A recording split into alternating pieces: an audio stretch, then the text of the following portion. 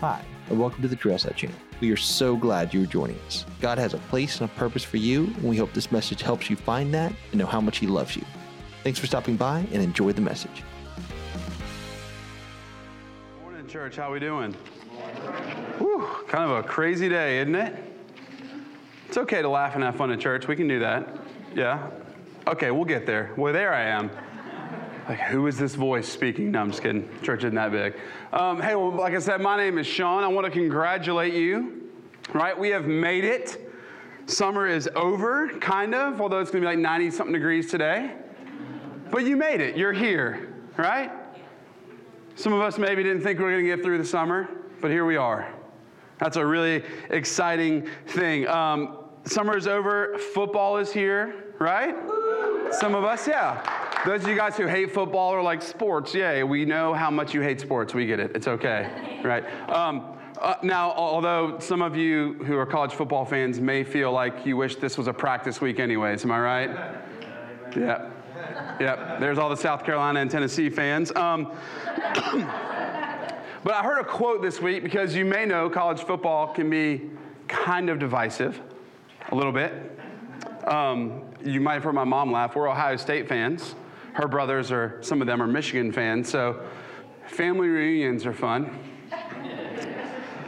But I saw a quote actually on Facebook this week, and this is what it said. It said, rooting for Clemson because they're from South Carolina is like rooting for the devil because he's in the Bible. Doesn't make sense.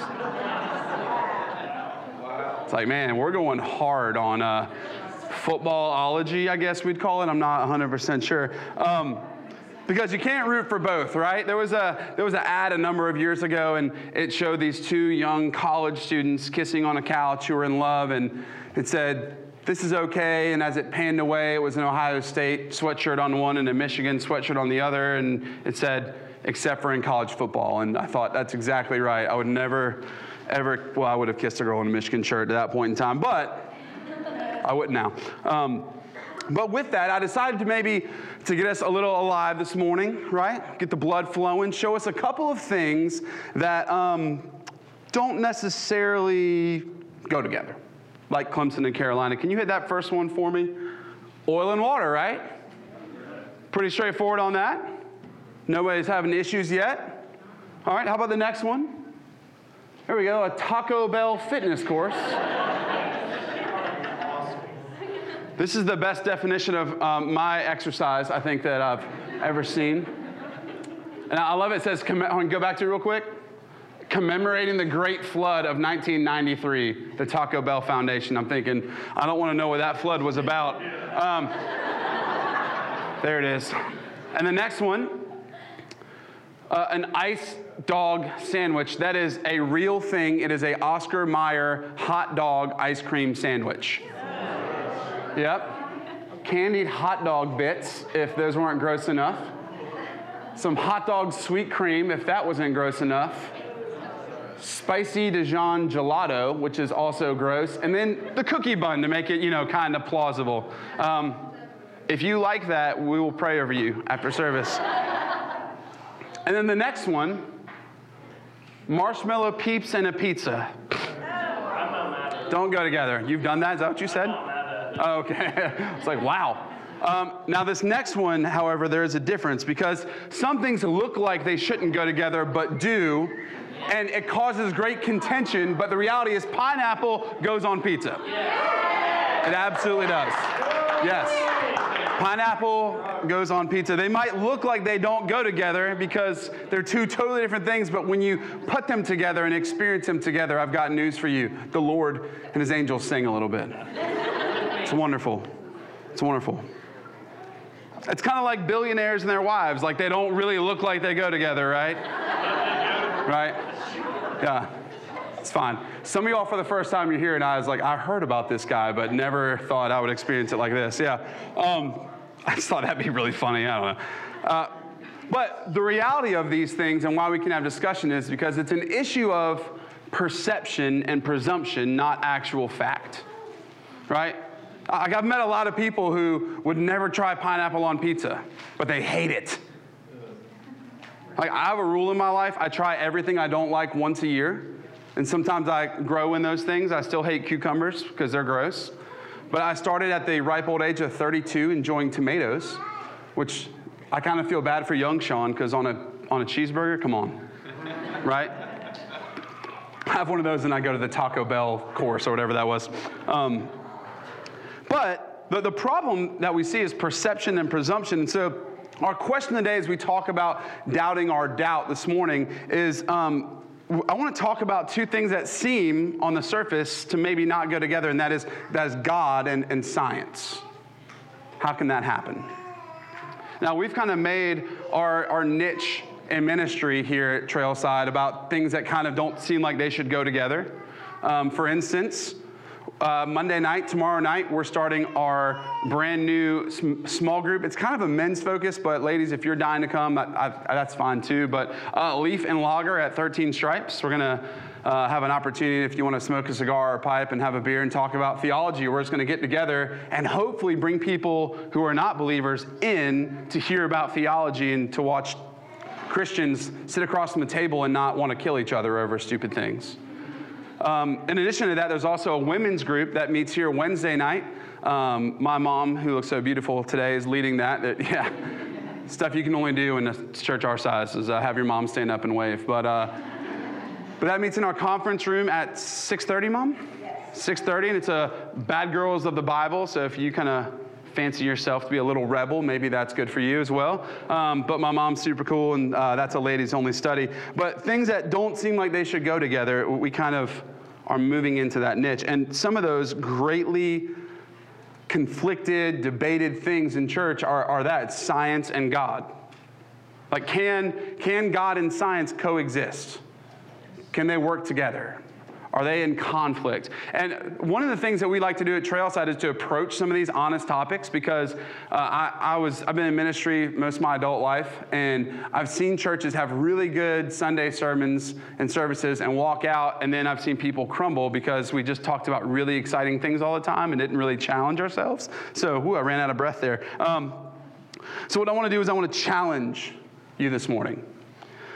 This is going to be kind of a different type of sermon, but what we see in this thought process of God and science together is we see two real views.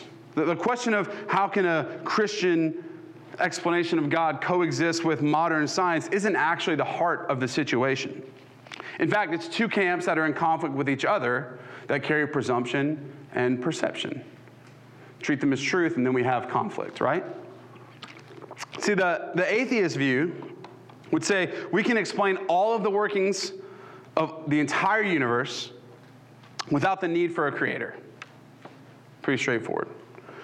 And the Christian view would say all things were created by the Father through the Son for his purposes, and that he's sovereign over all things, powerful over all things, and in total control of all things. Those are great views, and they seem to be in conflict, but if we actually walk through them together, we can see that science and God don't actually conflict as much as the world would want us to believe. So, I want to read the Christian view, because we are in church, of science and how things came to be. So it's a little long, but if you will, stick with me. We're in Genesis 1. And by the way, if you're looking for sermon notes, you got that little thing on your chair. It's a connection card. If it's your first time with us, we'd love to meet you. We'll be right outside the door there to say hello. We got a little gift for you. But also, we have our app that'll have sermon notes in it as well. You can click there and follow along. This is what Genesis 1 says. In the beginning, God created the heavens and the earth. The earth was without form and void, and darkness was over the face of the deep. And the Spirit of God was hovering over the face of the waters. And God said, "Let there be light," and there was light. Pretty interesting, that's the Father, the Son, and the Holy Spirit there, but that's another conversation. And God saw the light, that it was good, and God separated the light from the darkness. God called the light day, and the darkness he called night. And there was an evening, and there was a morning the first day. And God said, "Let there be an expanse in the midst of the waters, and let it separate the waters from the waters." Sorry about that. And God made the expanse and separated the waters, that they were under the expanse from the waters that were above the expanse. Like, getting a little wordy, but that's okay. And it was so, and God called the expanse heaven. And there was evening and there was morning the second day.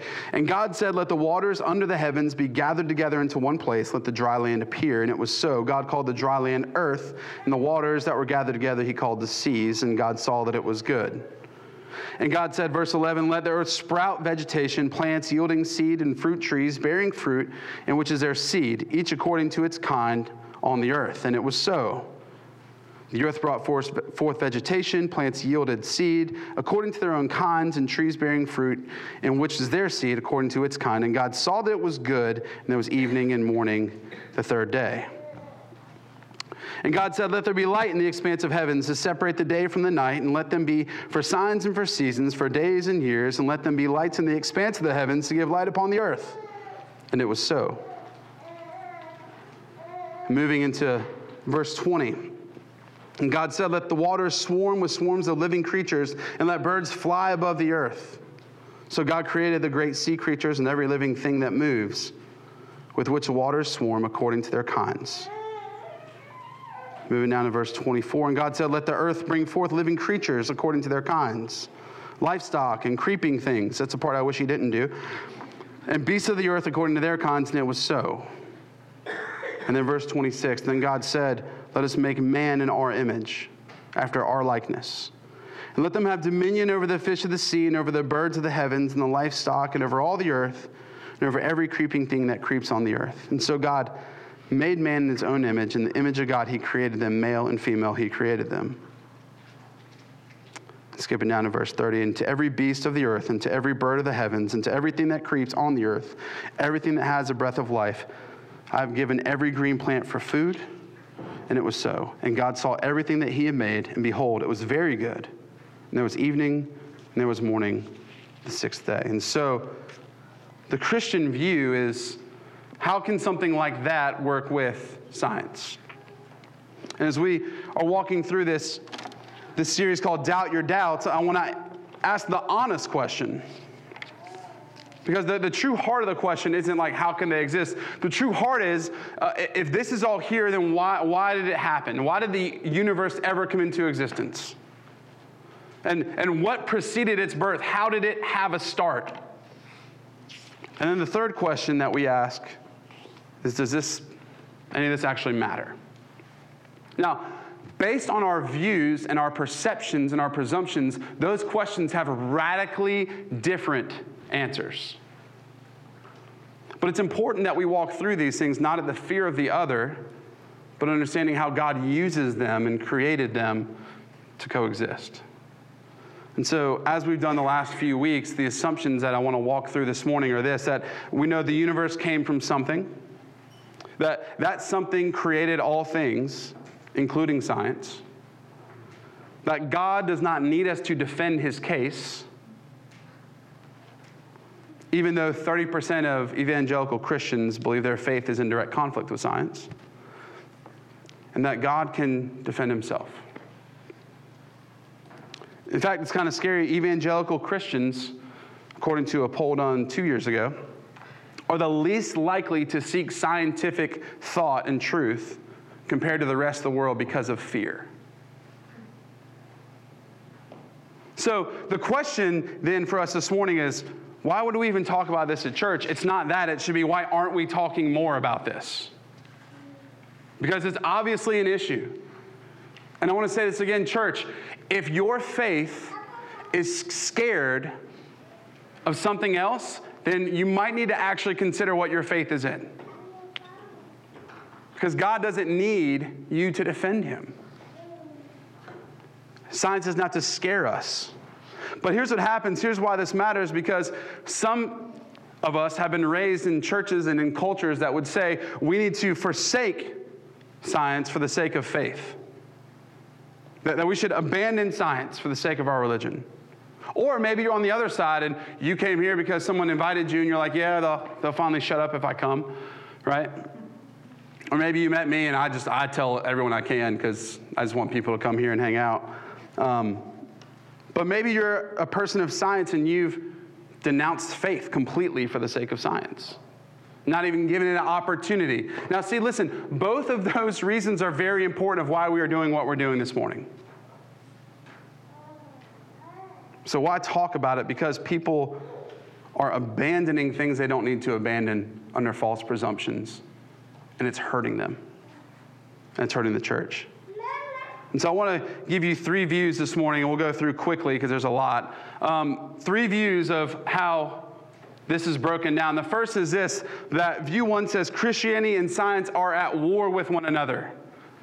Who's seen the movie God's Not Dead? Anybody out there? Yeah. What about God's Not Dead 2? What about 3 through 11? I don't know if that's real or not. Yeah. I'm like, guys, we've already made the point. I get it. He's not dead. Yeah. Here's, I'm just going to, well, if you came here hoping to be coddled, it's not going to happen anyways. We have got to stop making movies and presenting ideas that we're going to go to college and go hang out with people who aren't Christians and they're going to wreck our faith, and that we need to be the hero of the faith and say, here we are. I will make God good. And you will say, gosh, what a smart Christian you are. I was wrong, and now I give my life to Jesus. Like, come on. The Lion of Judah is a lion. He doesn't need you to defend him. Can we just have you guys ever seen a lion? I saw a video, I'm really not making myself out well this week, but I saw a video this week of a guy on a motorcycle who was riding somewhere where lions are, and you can hear this like, whoop-ah, whoop-ah, whoop-ah, over the motorcycle, and he looks over it, and all of a sudden there's this ginormous lion running down almost next to him, coming after him, and swipes at him. And he drops the gear, boom, when he goes. And I'm like, that is the scariest thing. I almost, well, no, I'm not going to say that. I just did, though, didn't I? Yeah. Like, the Lion of Judah does not need you to protect him. If a lion walks in here, I love y'all, but my wife and my son are in there. Mom, you're close, but I'm out. I'm that way. Right? Love y'all. The Lion of Judah doesn't need us to defend him. He just asks for our obedience and trust. And we've presented this view that Christianity and science are consistently at war with each other. And it's kind of because we've done a bad job of thought processes and considering that maybe science isn't evil. In fact, a famous philosopher, mathematician, Galileo, who was a Christian, okay, let's get that in, a solid believer, wrote great pieces of theology, was labeled a heretic by the church in 1633 because he had the audacity to say that the sun revolved around the earth. Or that the earth revolved around the sun, sorry. I said that backwards. I said it backwards. So I have notes. That the earth revolved around the sun and the sun didn't revolve around the earth. And you know what that told religious people? That they weren't the center of everything. And so they labeled him a heretic and kicked him out of the church. And then they proved that it was right. And they were like, hey, Galileo, our bad. Sorry about that. Whoops. Sorry, we tried to kill you. It's cool now. We didn't mean anything by it.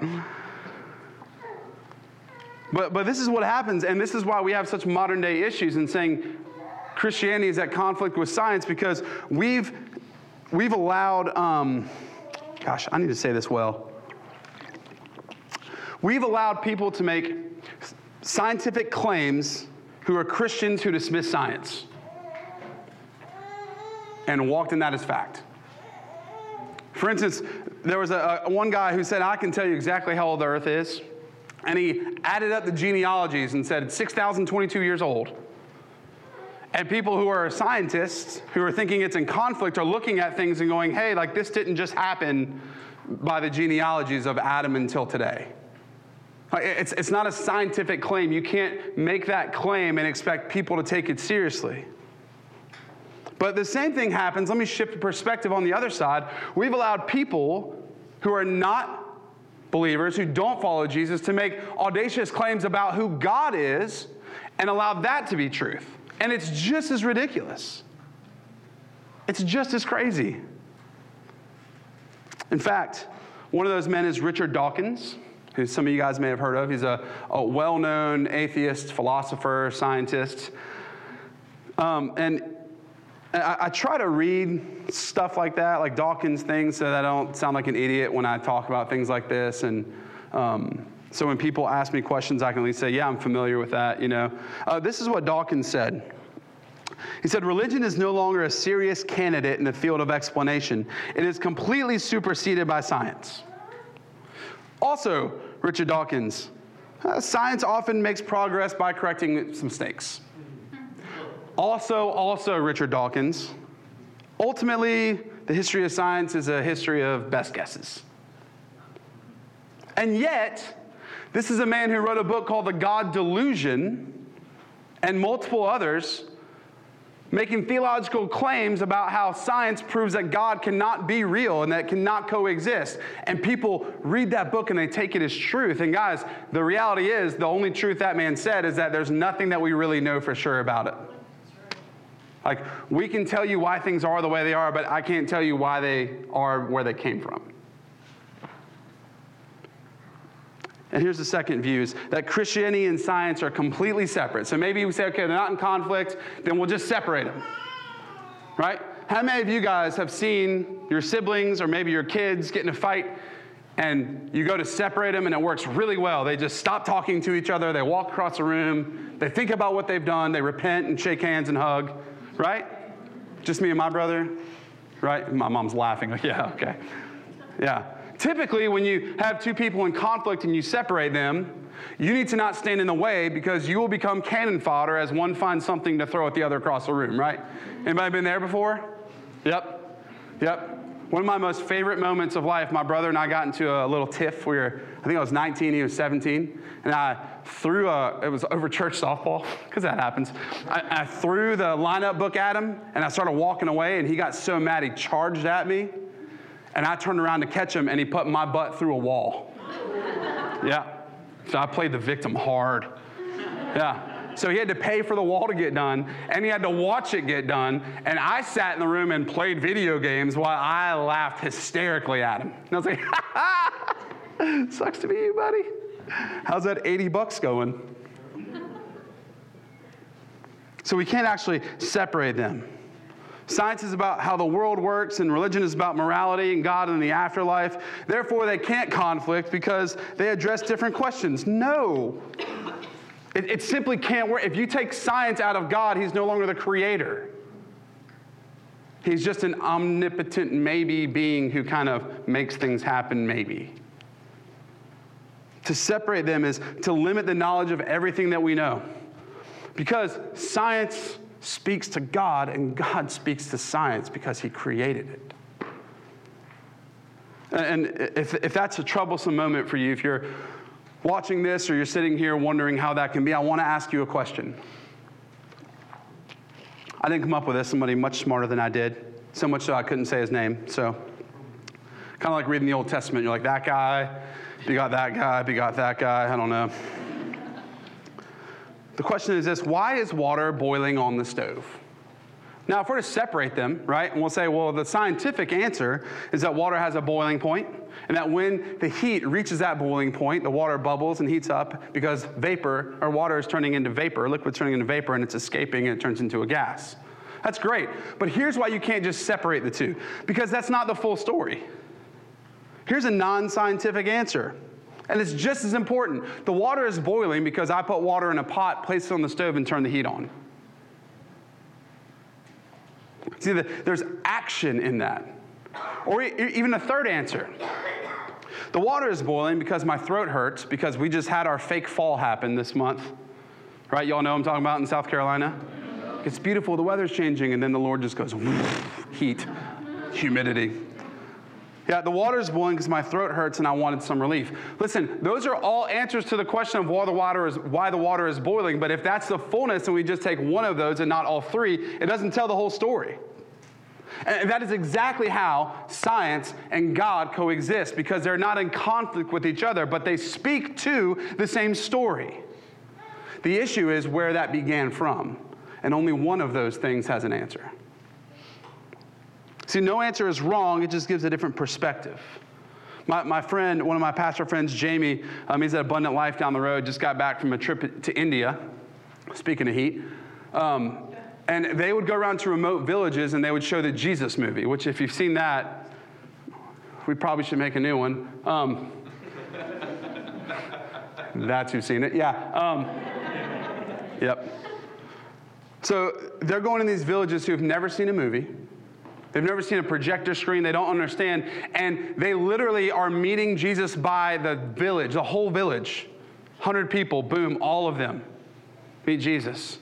And when they go and they disciple these guys and walk with them, they talk with them, it's interesting, their perspective is they want to be saved because they want to follow not Jesus or their perception of Jesus, but the person they saw on the screen. And so Jamie told me one of the biggest surprises is he spent tons of time in these villages in India explaining that the actor on the screen was not actually Jesus.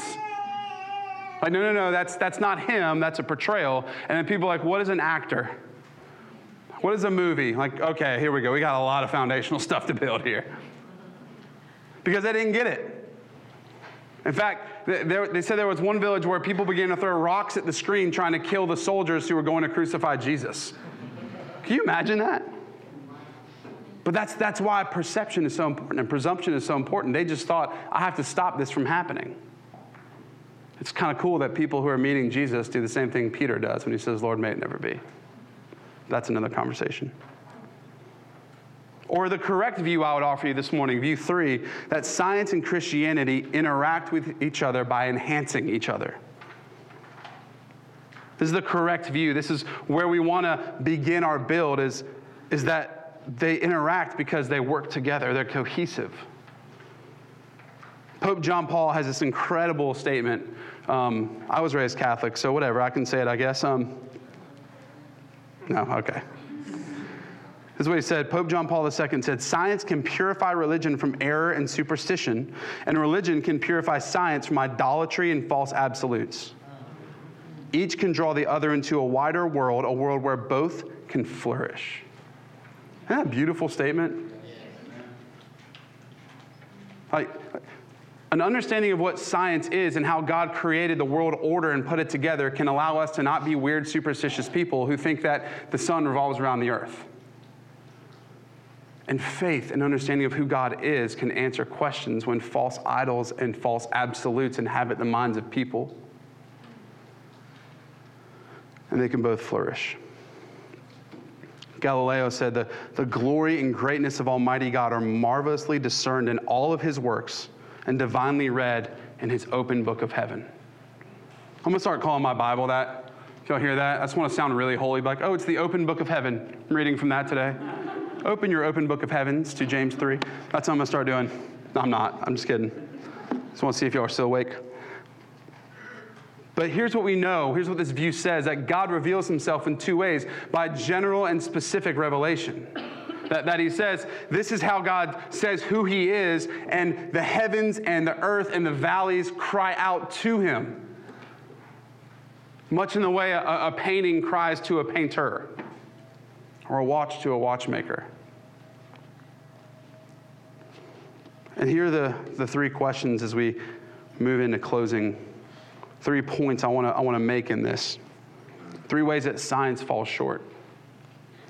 The first is this, that science alone cannot explain why we are here. Great quote by, it might have been Dawkins actually. I forgot to put it down. Science cannot answer the questions that philosophers, and I love this, or children ask.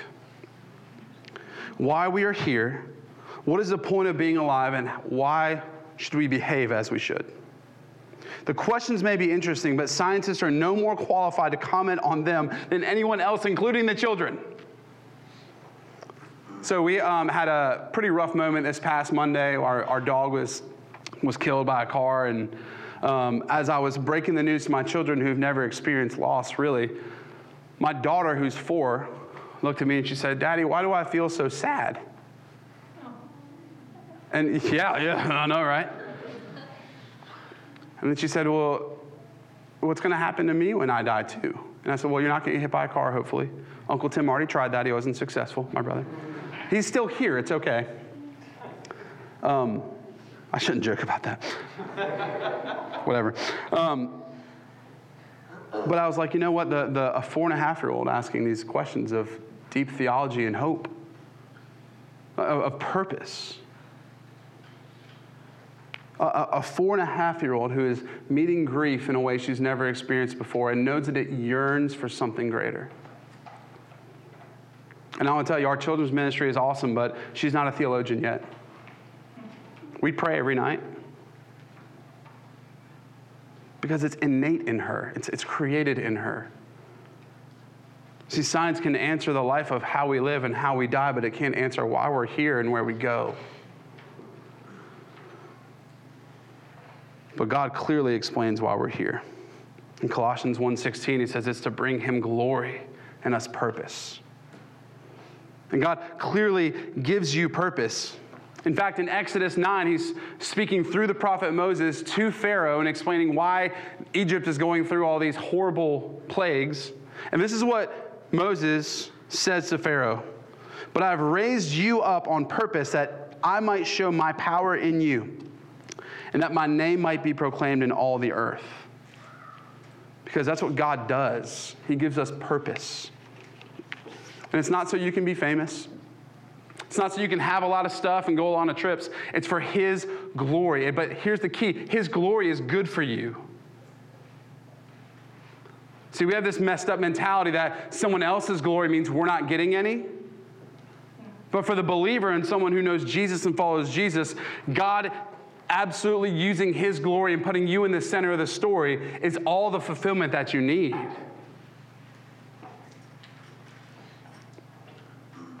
See, God tells the Pharaoh through Moses, I could have ended this and done whatever I want. I could knock all of Egypt out. But in order to show my power through you, I'm going to do it this way. See, God clearly shows us these things. In fact, Scripture says, he has shown you, O mortal, what is good. And what is your purpose? What does the Lord require of you? This is it. To act justly, to love mercy, and to walk humbly with God. There's purpose. The second thing that science alone cannot explain, it cannot explain the origin of life. Richard Dawkins, again, I'm going to just hate on him a little bit. He's got a lot of quotes, wrote a lot of books. He's okay. He says this, we are all descended from what might have been something like bacteria. Isn't that what you want to hear? Right? Like, like go to our mom, like, hey, Mom, where do babies come from? Well, you may be this thing that happened with bacteria. I don't want that to be my purpose. He says, it's absolutely safe to say that if you meet somebody who claims not to believe in evolution, meaning from bacteria to us, that person is ignorant, stupid, or insane. So here's what I want you to do. Switch some words around, put that on your Facebook profile, see what happens. If you believe in this, you are probably stupid, insane, or what is it? Ignorant. It's not going to go well for you. But still, that statement fails to explain why we are here and how it all started. And that's why science works with God and with Scripture and with theology to paint the story for you that you have purpose and that it's beyond whatever you're experiencing right now. That's why it's important. That's why we can't push away from things like science because they scare us.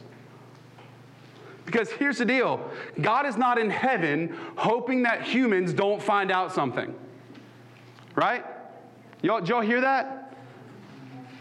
God is not upset and holding everything back and hoping that you won't figure out the one thing that'll connect monkeys to humans, and he's going to go, oh, dang it. Forgot to close that door. Because he doesn't need us to defend him. He is the Lion of Judah. He created the very thing people are attempting to learn about to use against him. And it's not going to work. But the statement of Dawkins fails to explain how life began. My son's a big Pokemon fan. I'm not. But his birthday was Friday. He got a lot of Pokemon stuff. He's got a party this afternoon. He'll probably get more Pokemon stuff. And I recently had a friend who was like, aren't you a little worried about him playing with Pokemon? It's like, no. I'm more worried about him like tumbling down the stairs in the middle of the night. And I said, yeah, but it's about evolution. Like they start one thing and then they evolve to other things. And, doesn't that worry you as a pastor? And I kind of was bad. I laughed. It's like, no, not at all. Because here's what it teaches. Not evolution is bad. It teaches that something had to start somewhere to become what it was.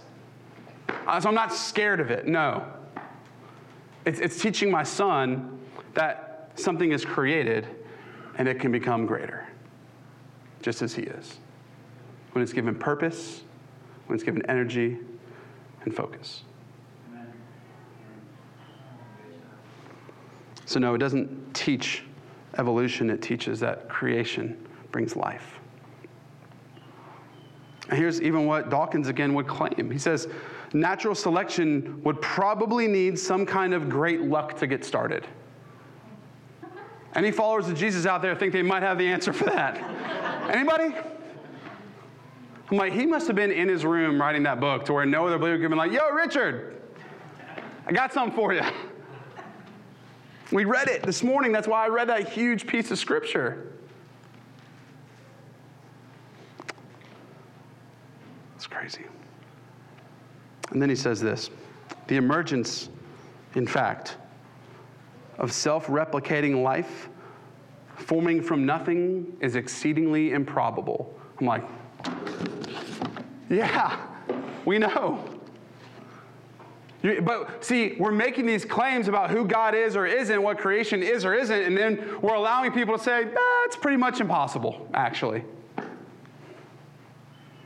Because it will always fail to explain the goodness of God and his created order. In fact, God's claims about creation, in one of the most famous verses, one of the most famous Psalms, Psalm 139, in verse 13, this is what God says. For you formed my inward parts. You knitted me together in my mother's womb. I praise you, for I am fearfully and wonderfully made. Wonderful are your works. My soul knows it very well. My frame was not hidden from you when I was being made in secret, intricately woven in the depths of the earth. Your eyes saw my unformed substance. In your book were written, every one of them, the days that were formed for me, when as yet there were none of them. How precious to me are your thoughts, O God. How vast is the sum of them. If I would count them, they are more than the sand. I awake, and I'm still with you. That's what God says about creation. My wife is 5 months pregnant, for 20 weeks, whatever, today. And we recently found out this past Wednesday that we're having a little boy, which is exciting. Yeah. Much to the dismay of many wonderful people in this church who have little girls, and said, I have all this stuff to give you. And I'm like, well, now my son has options. Kind of, right? The Chadwells and us made an agreement. But here's the reality of that God weaves us together and puts purpose in us. And science alone cannot explain that. But the science and biology and understanding we have of what God does when he forms a child in the womb speaks to the creation and the purpose that God puts in it as it's being created. In fact, I know we're running along. I'm sorry, I just got really excited. But in fact, I want to share this with you because I hope it blows your mind. The design of a human DNA cell. There's more information found in each of the trillions of cells, in a human than an entire Encyclopedia Britannica set. Now, if you guys are under the age of 30, you don't know what that is, but it's a lot of books, okay?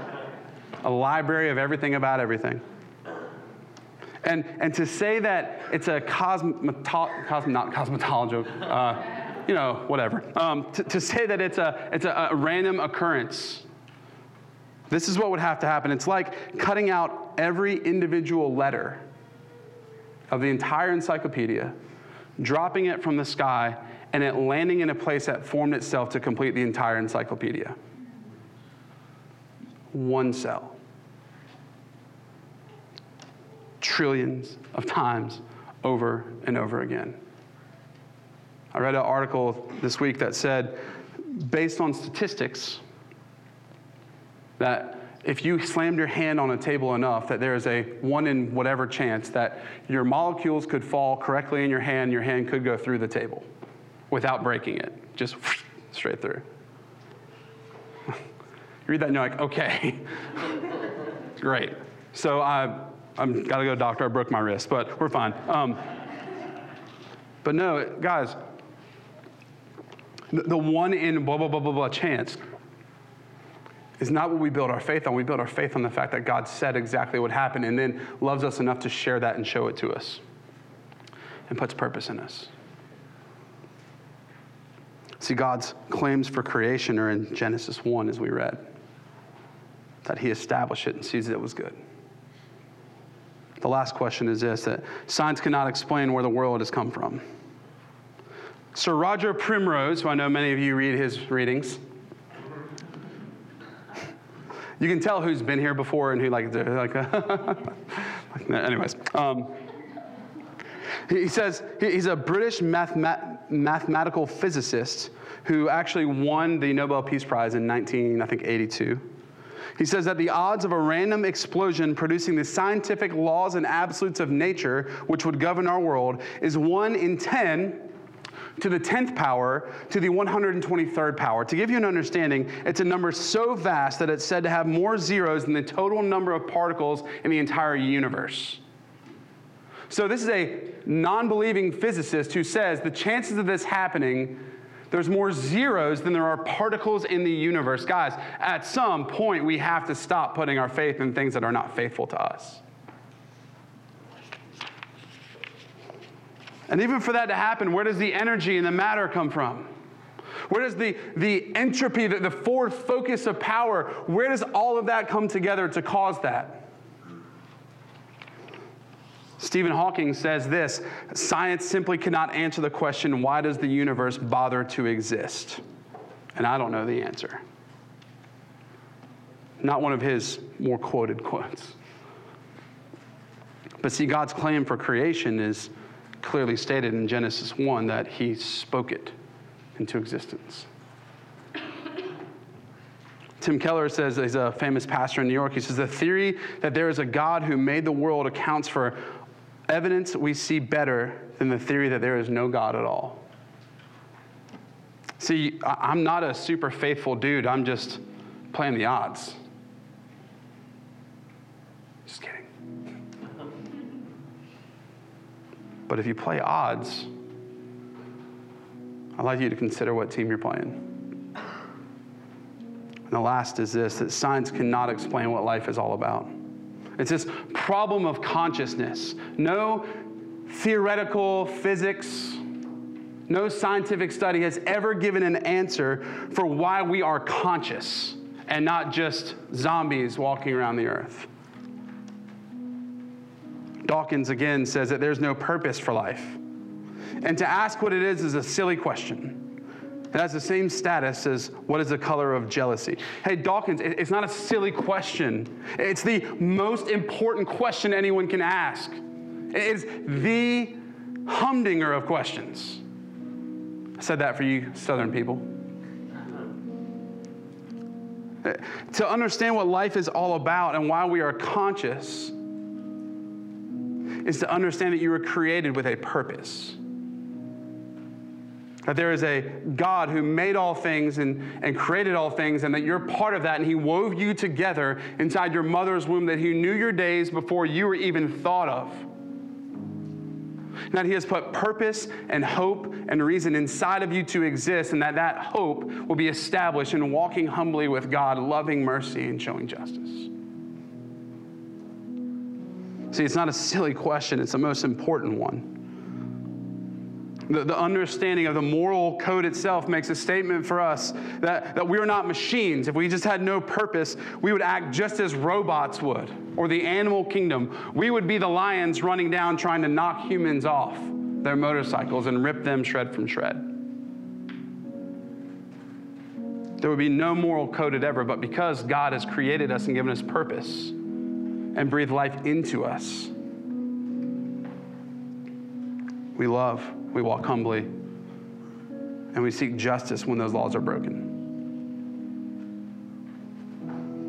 Ecclesiastes 12 says, at the end of all the matter, all has been heard.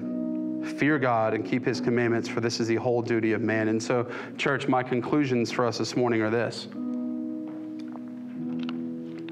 That as Dawkins says, science has no way to disprove the existence of a supreme being. I would offer more so that when theology meets science, that we see Psalm 19 that says, the heavens declare the glory of God and the sky above proclaims his handiwork. That the stars in the sky, that the valleys that you see, that the trees outside, that everything that moves, that the breath of wind that enters your lungs speaks to the glory of God. See, science in no way disproves God at all. It hearkens to his creative power. So our conclusions this morning are this. Number one, not only can science and Christianity coexist, but they're necessary to enhance our understanding of each other. Church, don't be scared of a science book. That's silliness. Use it to embrace exactly who God is as a loving creator. Conclusion 2 is that science is given by God to us in order that we may gain a greater understanding of him and his creation. The third, Christianity, Scripture, and theology provide a framework for how and why we do science. It answers the question that seems unanswerable. And that fourth, Christians do not need to set aside faith in order to understand science. And so, church, my conclusion and my request of you is not to doubt or to fear your doubt, It's to doubt your fear. And let the Lion of Judah defend himself. Let's pray. Father, you're good. We love you and we thank you. And God, I ask this morning that we wouldn't be scared. That as we sing songs and read psalms that talk about your goodness, your grace, your love, that you created us with purpose, that it would bring us to a point of humility and great hope. And Jesus, that in all things we would trust you as a Lion of Judah who does not need a cage, who does not need defense, but instead declares its grace, mercy, and hope to all people. It's in your name we pray. Amen. Thanks so much for listening. We hope you were encouraged by the message and you feel closer to Christ than you ever have before. If you'd like to learn more about our ministry, visit us in person, or help support our mission as we seek to love Jesus, serve others, and live unified, check us out online at trailside.church, or you can find us on Facebook, Instagram, and Twitter. Thanks so much for listening, and we can't wait to see you again soon.